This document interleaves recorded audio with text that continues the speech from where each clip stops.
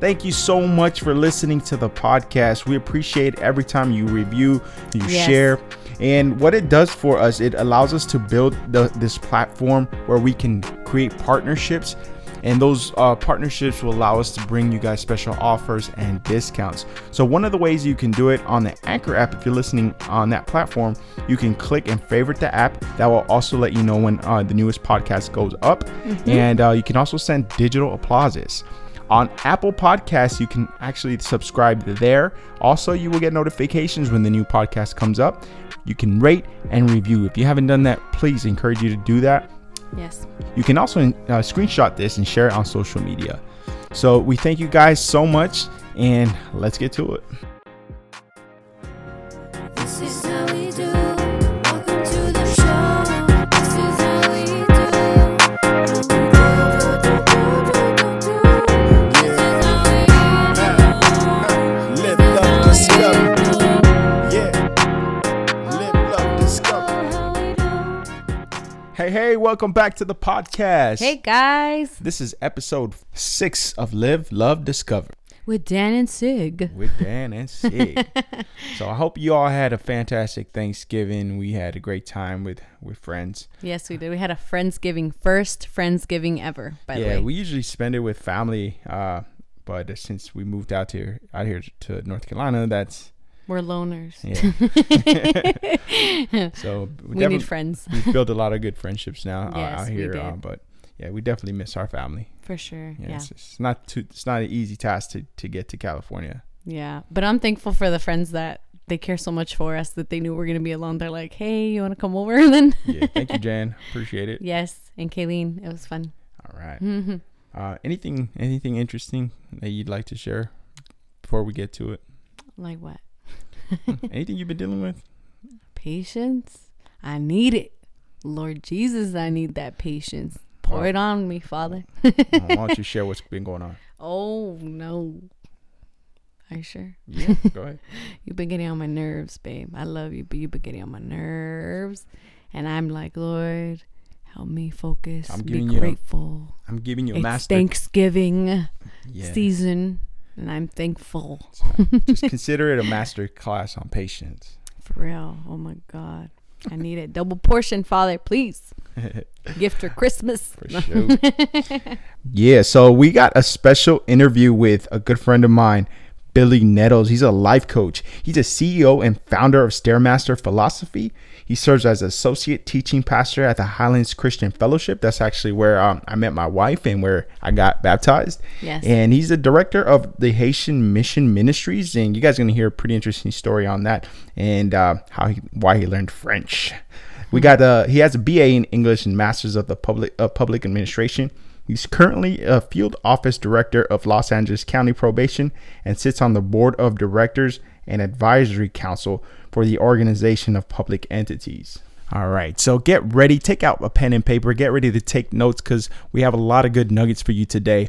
We are going to be talking about decluttering and how you can do that on a spiritual, mental, and physical level, and how to prepare yourself for 2019 right now. So without further ado, let's get started. Billy Nettles, professional and personal development life coach and motivational speaker. Thank you for joining us on the podcast today. Hey, thank you for having me, Dan. Absolutely. It is an honor. I remember hearing you speak, and you always brought that energy. I know that's not an easy thing for most people to do public speaking. So how's that something you got into? You know, Dan, I believe that that is a gift that God has given me. Not only do I speak motivationally and am I a life coach, but I also serve as a teaching pastor. That's right. At the Highlands, that's where I first heard you speak. That's where actually, when I first started going to church, that's where I started going, where I got baptized and all that. And I remember Wednesdays you'd come in with that fire, with that energy, people getting off of their seats and change the whole dynamics of the room. Yeah. I believe that when you speak to people, you don't just speak to their head. That's right. You got to speak to their heart. Yeah, I think that, in order to reach Ah, the heart, you got to come from the heart. People know that you have lived what you're talking about, that you've been there, that you've been through some things, and that you really believe that it's going to be okay. And when you communicate that with passion, that it's going to be okay because I've been there, or I've had some similar experiences, mm, they tend to believe you.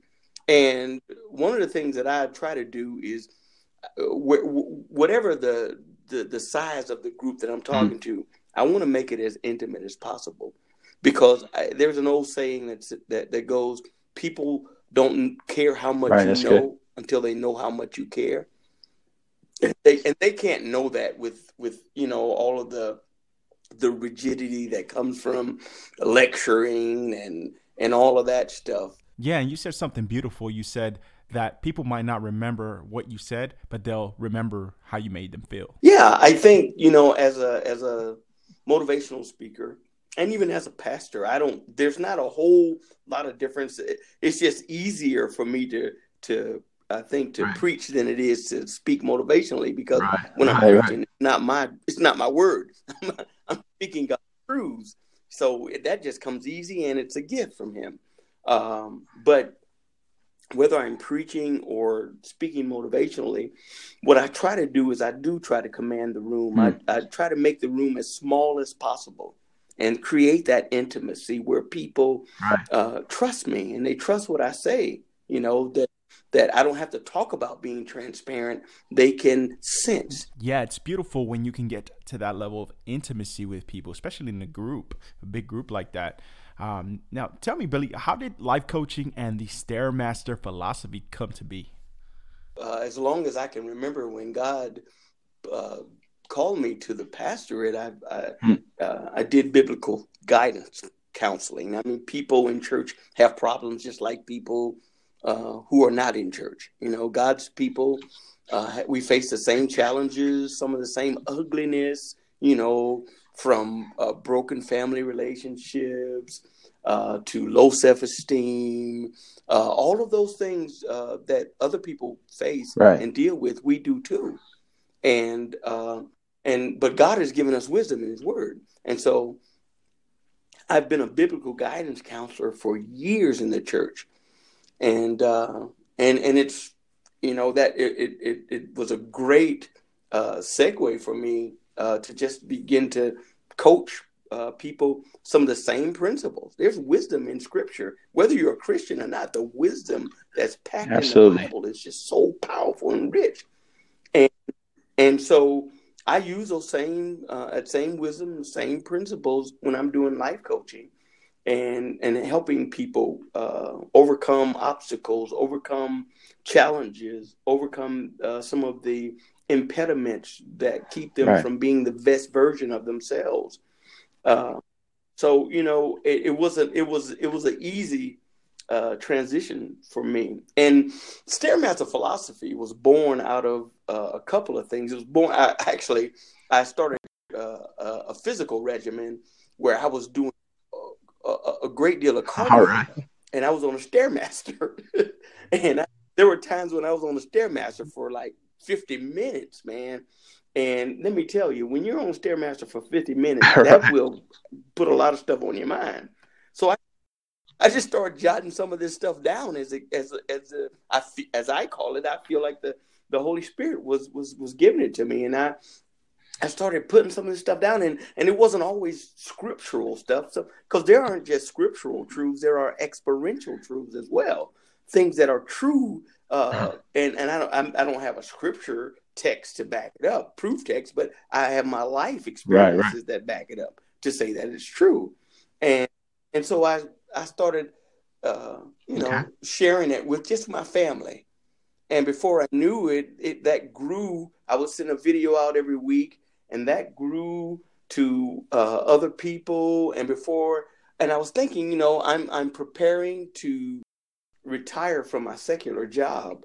I am also a field director for the Los Angeles County Probation Department, and so I as I prepare for retirement, because I'm not retiring from Right, right. anything, I'm retiring to, and I'm retiring to a new season in my life, and to give myself over wholly to motivational speaking, and life That's coaching, awesome. and preaching God's word. Yeah, I love it. I love your journey. I love your position in your career, and how you're setting yourself up, how God is setting you up, I should say, because you're coming in to inspire, motivate the people of God, but also setting it up to be able to reach and communicate with people, the secular world, people out in the marketplace, where there things that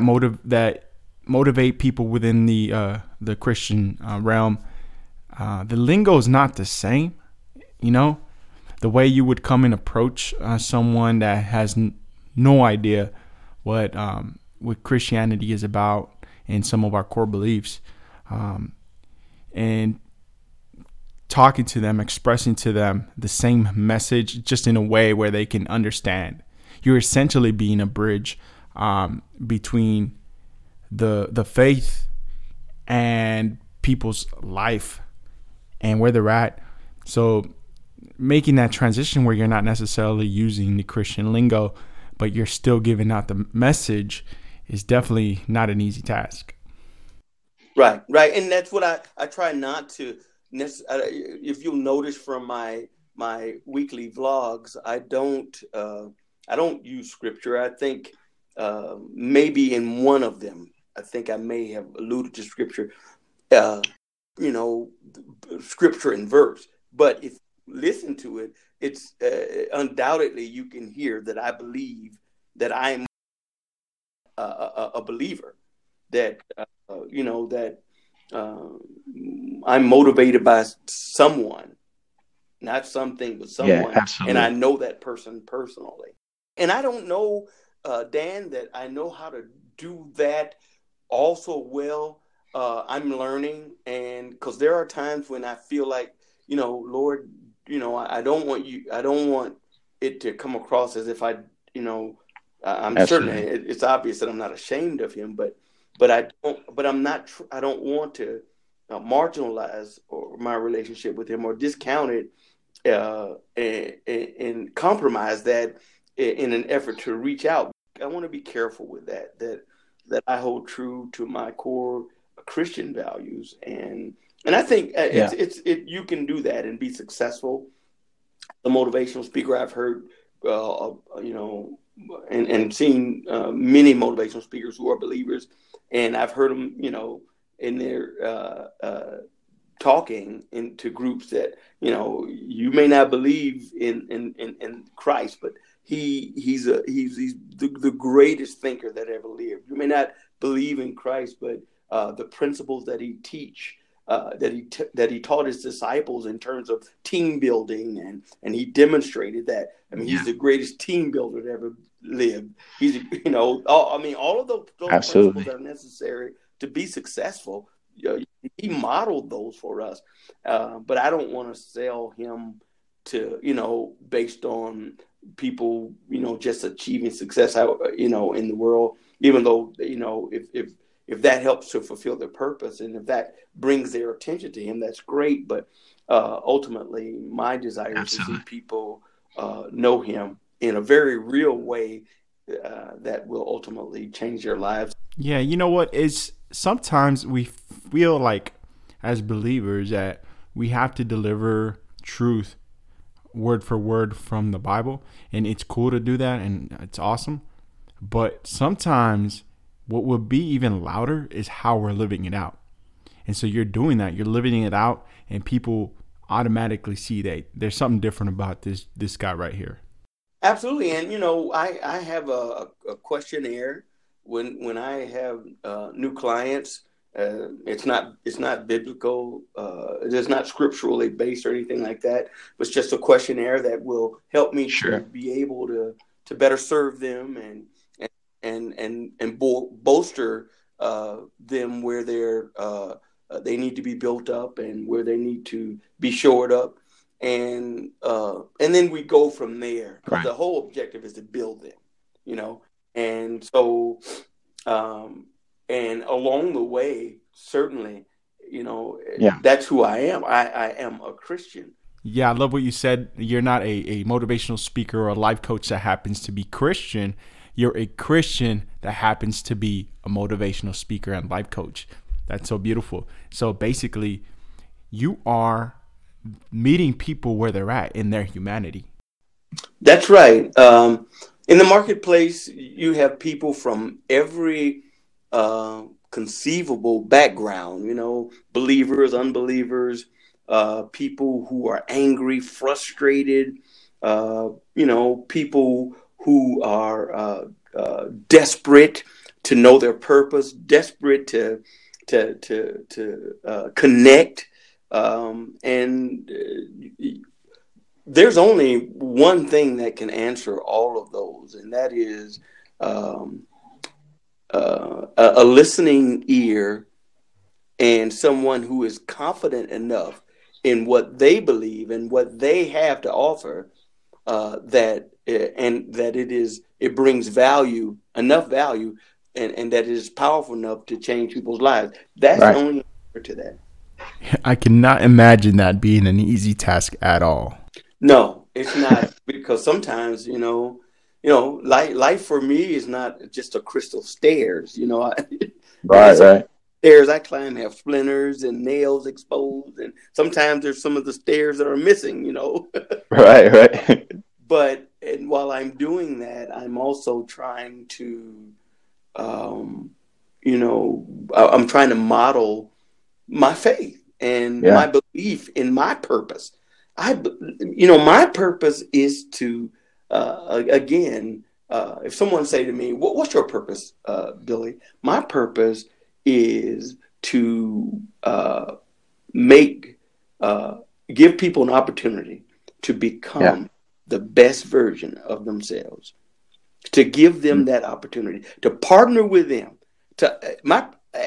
So I think that makes me like a dream releaser. That's good. I love that. That makes me someone who as a servant, I can see myself taking shackles off of people's feet and taking shackles off of their hands and taking muffs off of their ears and taking blinders off of their eyes for them to see again, be free to walk in their destiny. You know, that's how I see myself.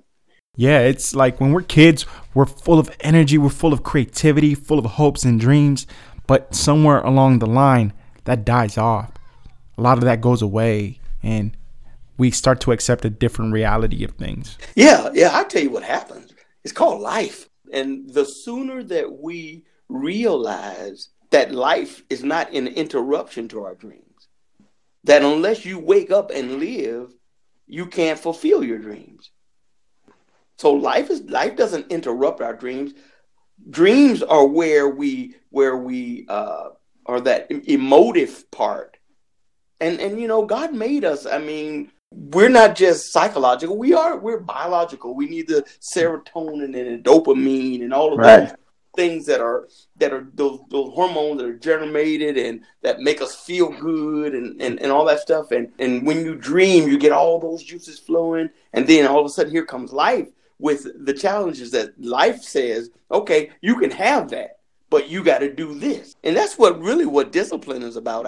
Discipline says, I'm going to do this directly in order to make that happen, because I can't do that directly to bring about what I want to bring about. Like, I get up in the morning at 4:00 and I go to the gym.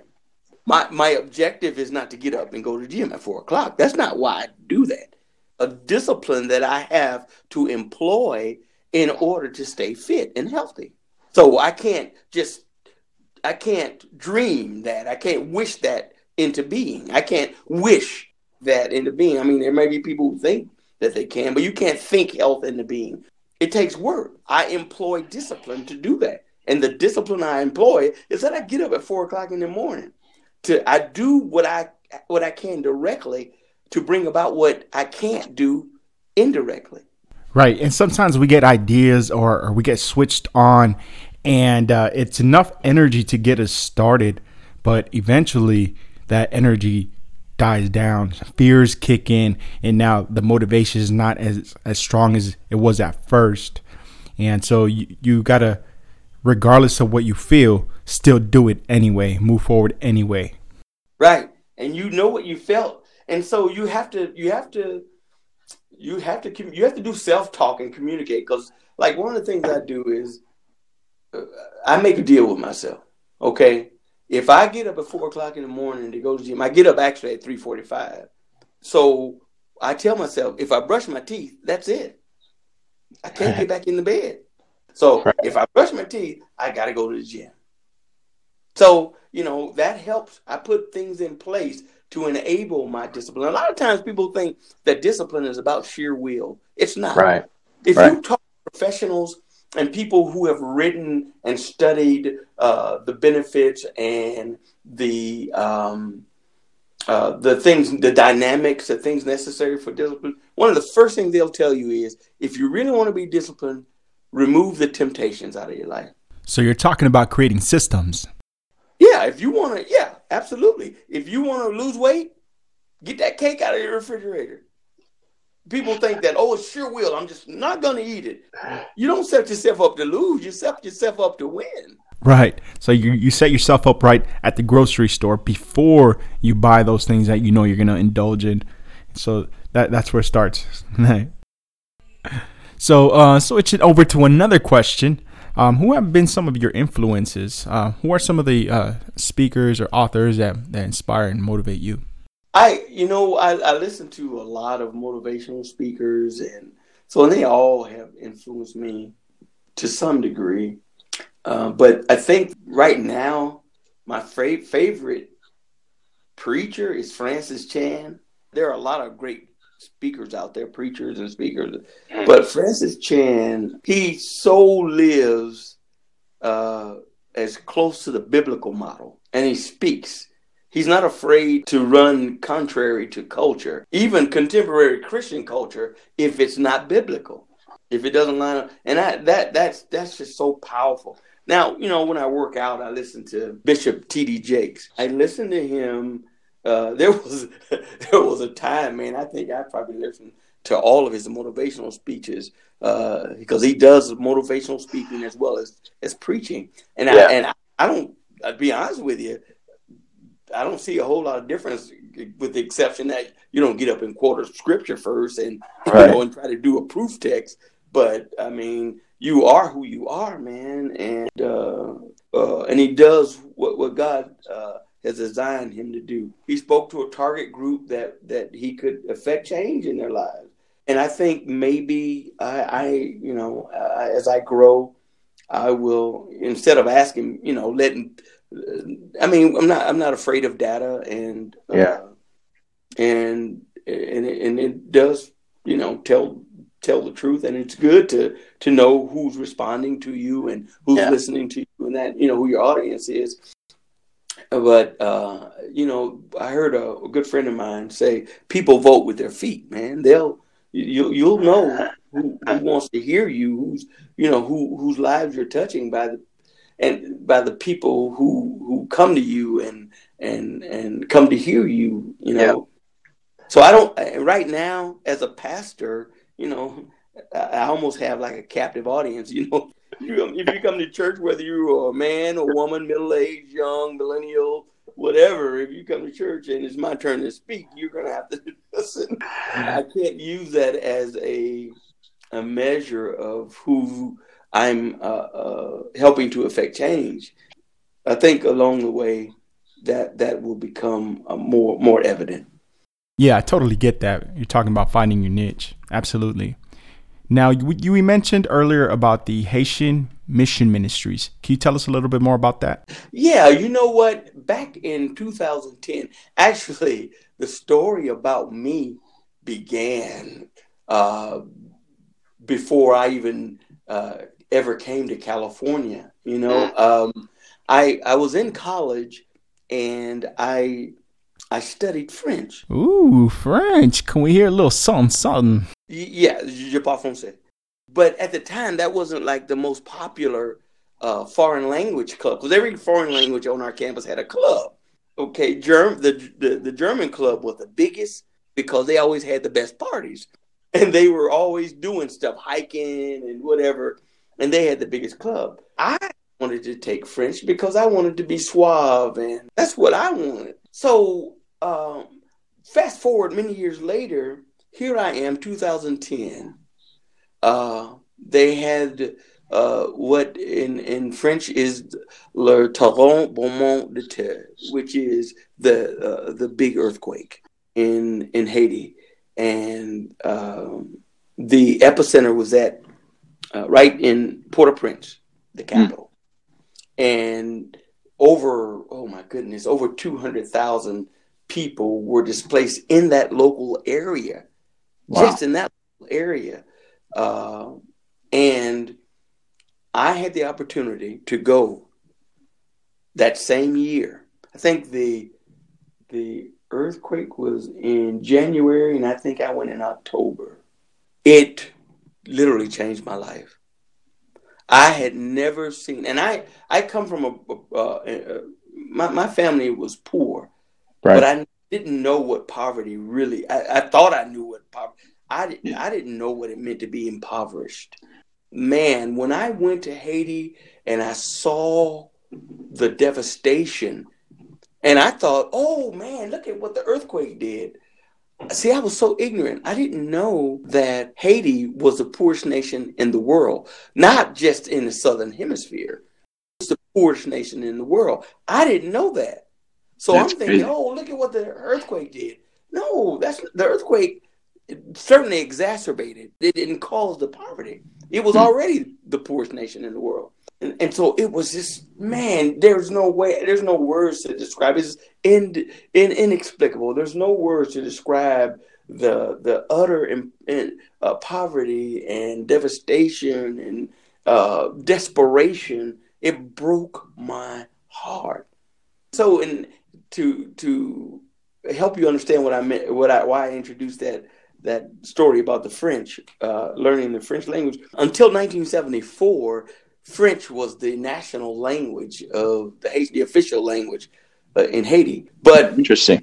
Haitian Creole is basically just a bastardized version of French. If you speak Creole, you can speak French. And so it all started coming together for me. God was preparing me even when I didn't know it. He was preparing me.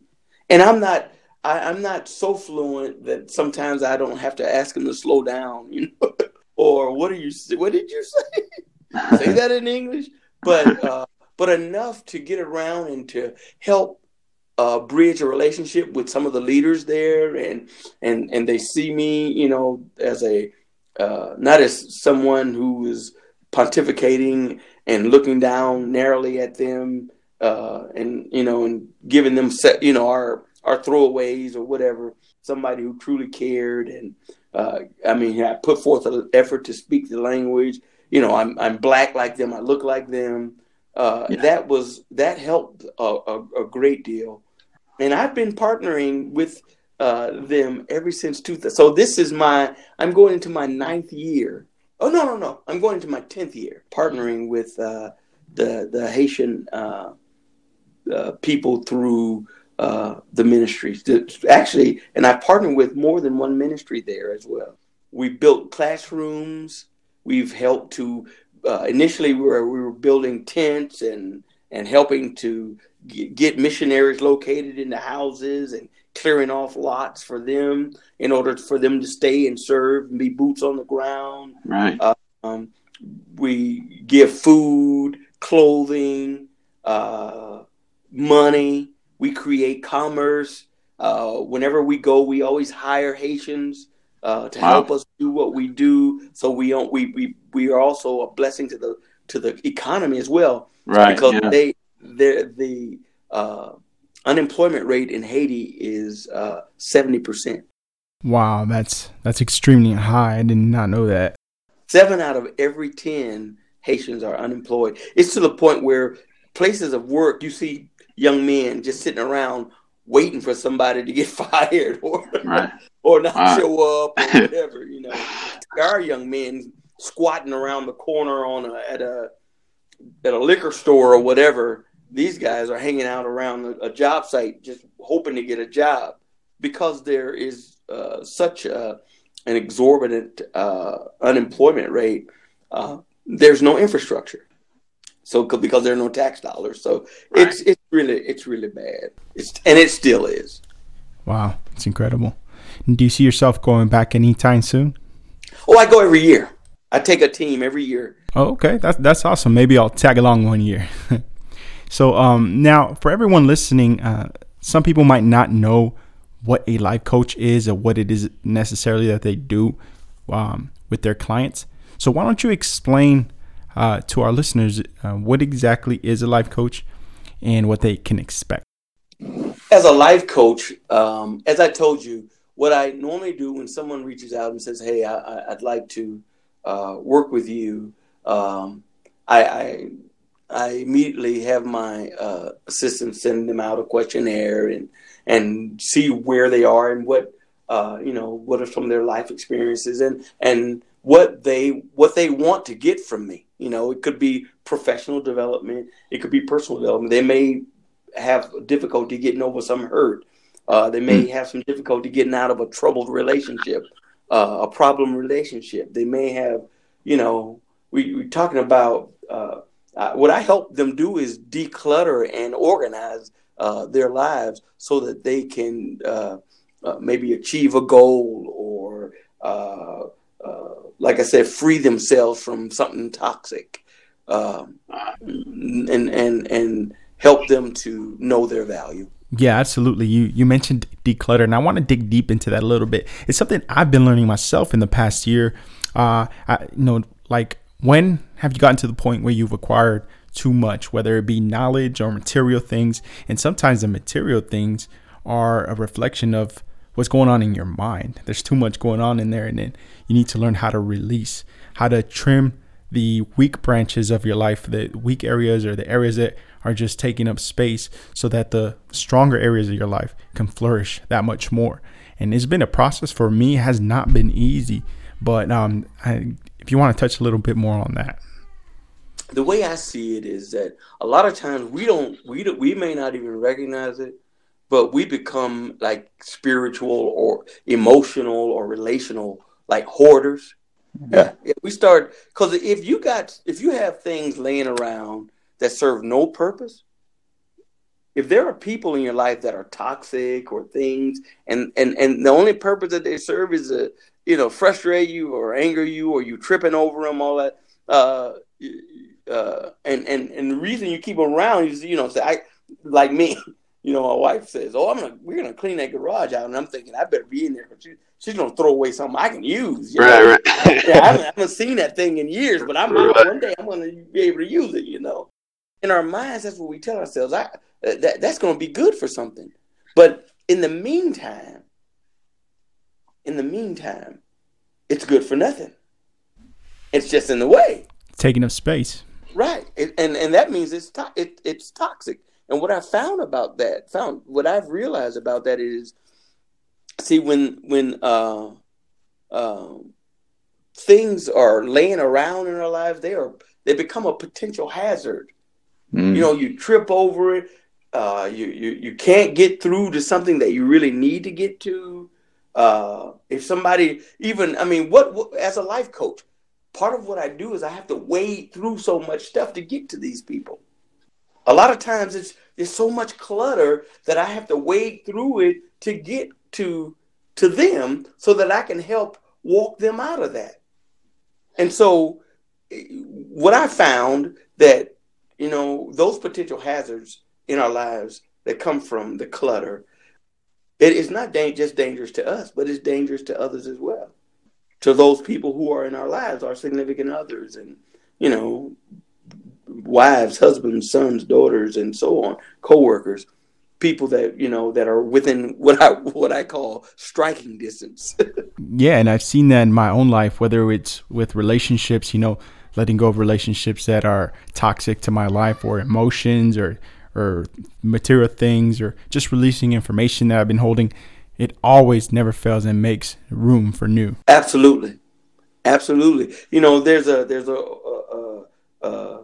in Ecclesiastes, there's a proverb that says to everything there's a season. You know, there's a time to gather, and there's just a time to let go, to cast away.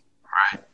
Yeah, and you know, there's even people. I mean, I hate to say it, but there are some people that are just not good for you, that are in your life that you know you're not ready for.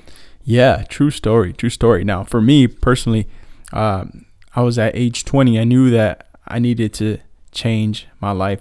I needed to go a different direction, and my whole past, all my friends, everything that I knew up to that point was going nowhere. So I had two of my best friends. I had to have a serious conversation with them. I had to let them know, hey guys, I love you and all, but this is I'm moving on now. Like, I want to learn to be a man of faith. I want to learn and love God, and everything you guys are doing is going to keep me away from that. And so for a season I did that, and they respected that, which was pretty awesome. And I just kept doing my thing. I never preached to them. I just, kept doing my thing, kept going to church, kept learning new things, and just trying to become an overall better person. And I never had to preach to them, but they later on for themselves discovered who Jesus was, and how I think they just saw what the transformation they had in my life. And they wanted to find that out for themselves. And so one of them, actually ended up marrying my sister, and he's now my brother-in-law. He's a man of faith now. My other buddy, Jay Roof, he's also a man of faith now, and been highly blessed and been on this journey and just discovering who he is as a child of God. It's just been amazing to see that. And I never really had to Bible thump on them. I never really had to condemn them. I was just living my style, my lifestyle for Jesus. I was just living my life as a believer, and God did the rest. So shifting gears now, 2018 is coming to a close, and 2019 is right around the corner. And for those of you listening, what are some of the things in your life that you need to declutter? Is it relationships that need to go bye-bye? Is it thoughts that you need to learn to undo? Is it emotions that you need to overcome and leave in the past? I heard every time you bring an emotion forward that was caused by the past is the equivalent of bringing the past into your present, which affects your future. Yeah, something to think about. Whenever we have the opportunity that a new year brings, we all start reflecting and contemplating, what we need to do different. Yeah. And doing different also means that you have to, sometimes, not always, but sometimes it does mean you have to let go of stuff. Yeah. That you have to move things out of your life in order to make room, like you said, for new things, and sometimes just get them out of your life because they're toxic. I think personally for me, I try to do that incrementally. I don't have New Year's resolution or anything like that, because I figure if something is that important to me, I can't wait till the new year to do it. Our lives are we think about it, our lives are pretty big. They're like ships. You can't, I just came from a cruise a couple of weeks ago, and I was on a boat a ship that was so big, man, that, there were some harbors that we couldn't even go in. We had to anchor almost a mile out from the harbor, so that because the water wasn't deep enough or it wasn't big enough, Right. And, because in order to turn those ships around that big, you have to do it incrementally. You might have to be moving forward an entire mile or so just to make a U-turn. You can't just make a U-ey, you know.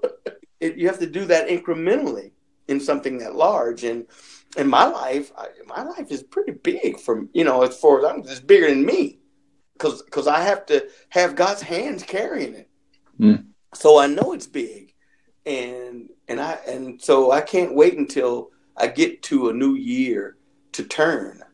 Throughout the year, I'm turning incrementally. I'm making incremental changes in my life. Yeah. So don't wait until 2019 to start making changes. You can decide to start making changes right now and get started tomorrow. Absolutely. That's absolutely right. I remember an old story about a guy that he used to walk down the street and he'd hear this dog howling, and the dog was up on the porch with an older man, and it was a pretty dog, and a blue tick hound, and the dog's name was Blue. And the young man one day just stopped. He said, you know, he asked the old fella, he said, that sure is a pretty dog. And well, why is he always bellowing and howling and carrying on? Every time I come down the street, he'd always, whoa, no. And the man said, well, he's laying on a nail. And the young fellow looked a little confused. He said, well, why won't he get up? He said, because it don't hurt him enough yet. You see, when things are in our lives and they're bothering us enough, we'll get up and do something about it. So I don't wait till 2018 or 19 or whatever. I'm not going to be like Blue. I'm not going to lay on the nail. Yeah, I don't want to be laying on any nails either. So don't be like that dog. So with that, there might be some people going through a funk right now, and everything looks blurry. They might not be able to see themselves out of it. What's one thing that you can suggest that can help them start getting some clarity in their situation? Well, actually, the word that you just used, man, clarification is, for me, is a never-ending cultivation. Never-ending cultivation. And first thing that in order to get clarity, you got to separate yourself. Clarity requires that you separate yourself from whatever is causing the convolution, whatever is causing the distortion. And we all know, we know what's causing the distortion in our lives. Right. And the first thing you got to do is separate yourself. When a gunshot victim goes into an emergency room, you know, the first thing that they have to do is stop the bleeding. Mm. They have to go to the source of the wound and stop the bleeding so that they can kind of you can't even really see how much damage is done because of all of the blood. So the first thing you got to do in order to get through the funk and for clarification is you got to stop the bleeding. Separate yourself from whatever is causing. It could be a person. It could be a habit. It could be a way of thinking. It could be a lack of something that you need in your life. That in order to have that thing, you got to separate yourself from something else.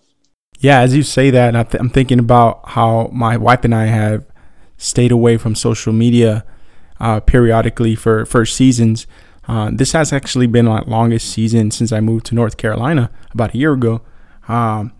I consciously made the decision to delete my platforms, my apps, and I tried coming back to them, at least a couple of them, but yeah, I realized it's not a good idea. I'm not quite ready.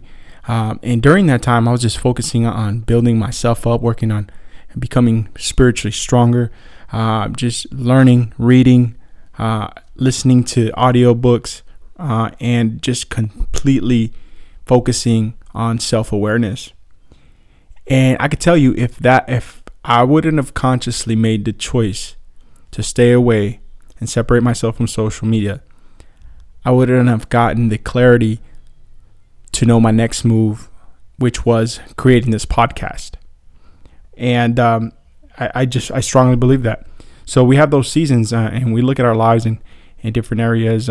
Every once a year, we stay away from certain foods for a season. And so we're like trying to understand what is priority in our lives.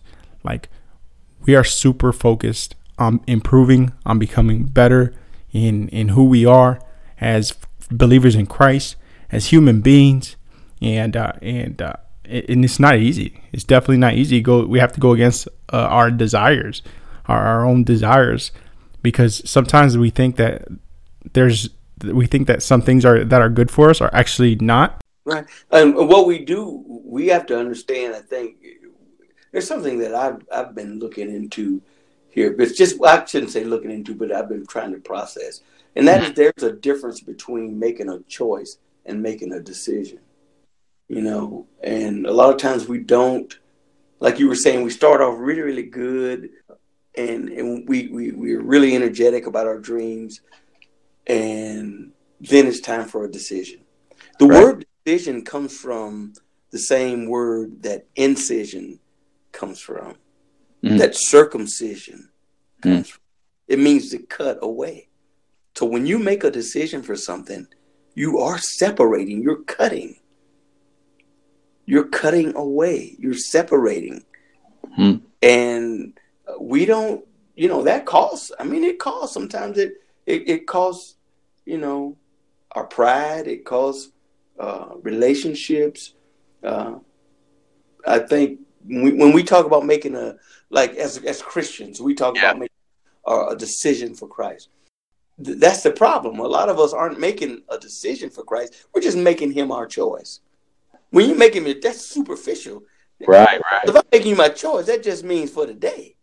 But if I make a decision for Christ, then I can understand, like when he tells me, okay, come out from the world and separate yourself. I understand that because I'm making a decision for him, and it's not that God.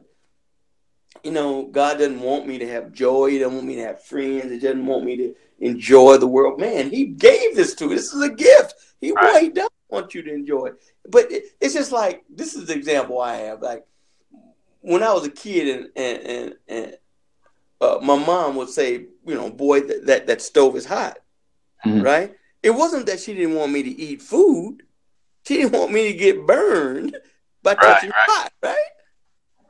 And that's how God is. I mean, he's saying separate yourself, not so that you don't have joy or that you don't enjoy what he's created for you, but because he knows the way that it ought to be done, that you take that food out the pot and put it on the plate. Yeah, sometimes we don't know what's best for us, what's good for us. And I've also talked to a lot of people my age in their 30s, even in their 40s. Also, they don't know what they want.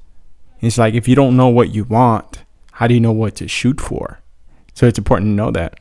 A lady by the name of Loretta Staples, and she said, if you are clear with what you want, the world responds with clarity. The world will respond commensurately. If you know what you want, because it's about focusing. Even in the pursuit of our purpose, you know, it's about determining, you know, what your why is, and refining. I mean, a lot of times people say, well, I know I'm focused. I know what I want, but refining that purpose, refining it. I mean, after you refine, you cultivate. That's what clarification is. It's a never-ending cultivation. I like it. I love it. So many good nuggets in this podcast. Now, wrapping things up, I just want you to leave our listeners with a few good tips for going into the new year, so they can get started on their journey to discover their purpose and discover the best of their lives. Go ahead, if you can just share some of that with us. I think the first thing is you got to determine what your why is. Determine what your why. Okay. That's the all important question. Why am I here? You know, what is my purpose? I think that's like the first and the most practical in our pursuit of purpose, is to determine why I'm here. And it's in your DNA. You don't need to go to a soothsayer, or you don't need to go to a mind reader, or You don't need to go to someone with a crystal ball or anything. It's in your DNA. That's one of the wonderful things that God has given us. He's given us in our DNA, whatever our proclivities are, whatever our giftings are, those things that make us who we are. I, as a pastor, I've had more than one person say, "Man, Pastor, what's my gift?" Or man, are you really asking me that?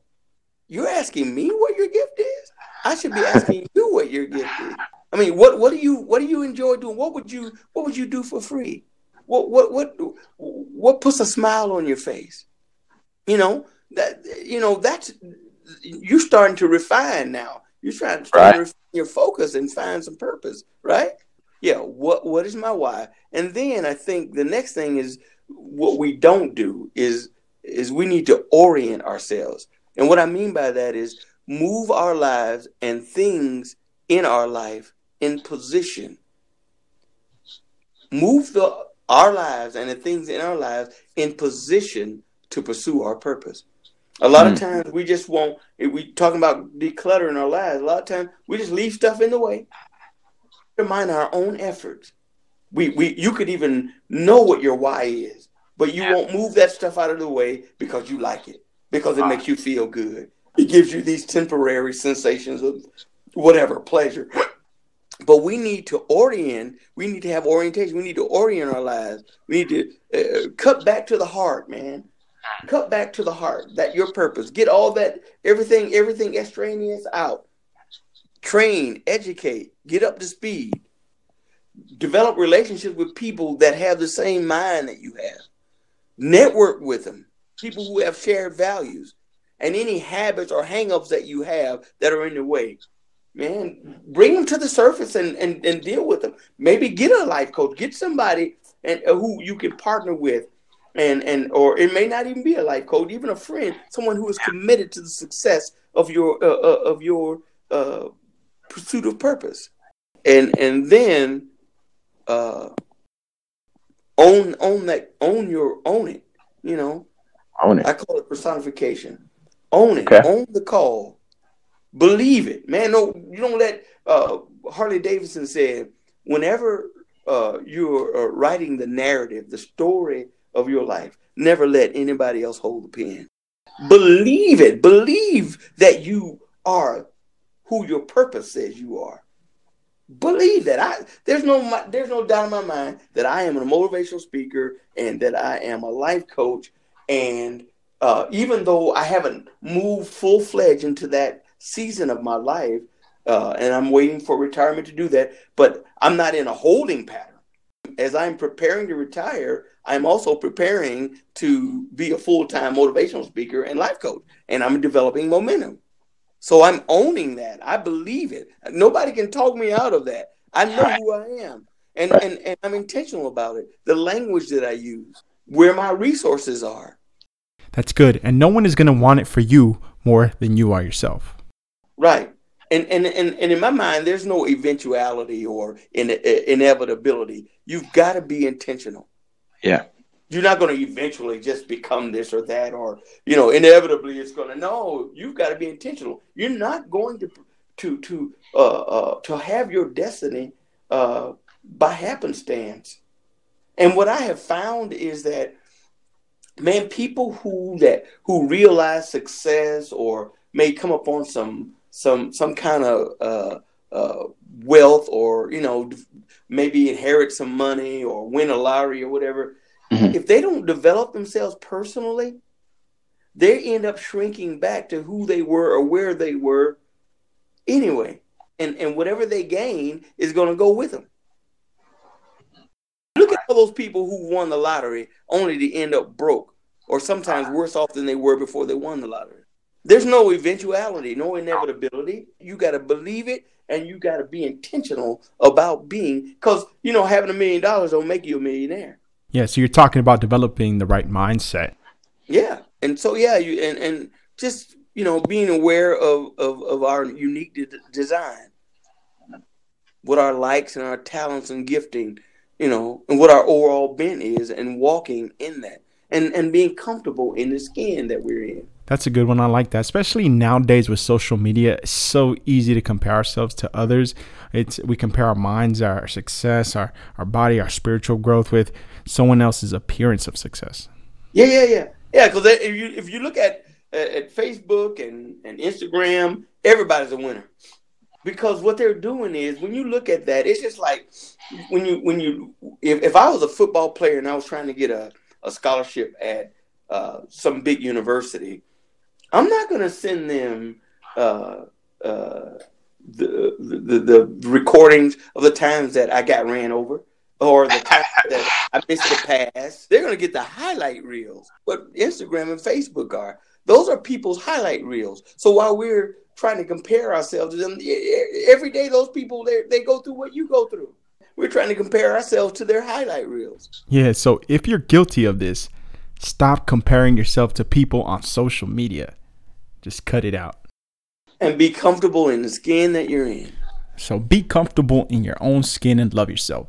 Thank you, Billy, for spending time with us. It's been amazing. We've received so many good nuggets that we could take to the bank. Now, if someone wanted to take some time and have a session with you, some coaching sessions, where can they reach you? They can reach me on Facebook. They can follow me. Follow me on Facebook at Stairmaster Philosophy. Instagram, Stairmaster Philosophy. Stairmaster Philosophy at Gmail. And I'll go ahead and put all of this on the description so you can have access. Yes.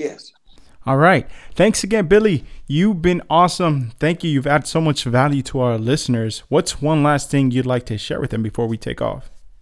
Yeah, you know what, Dan?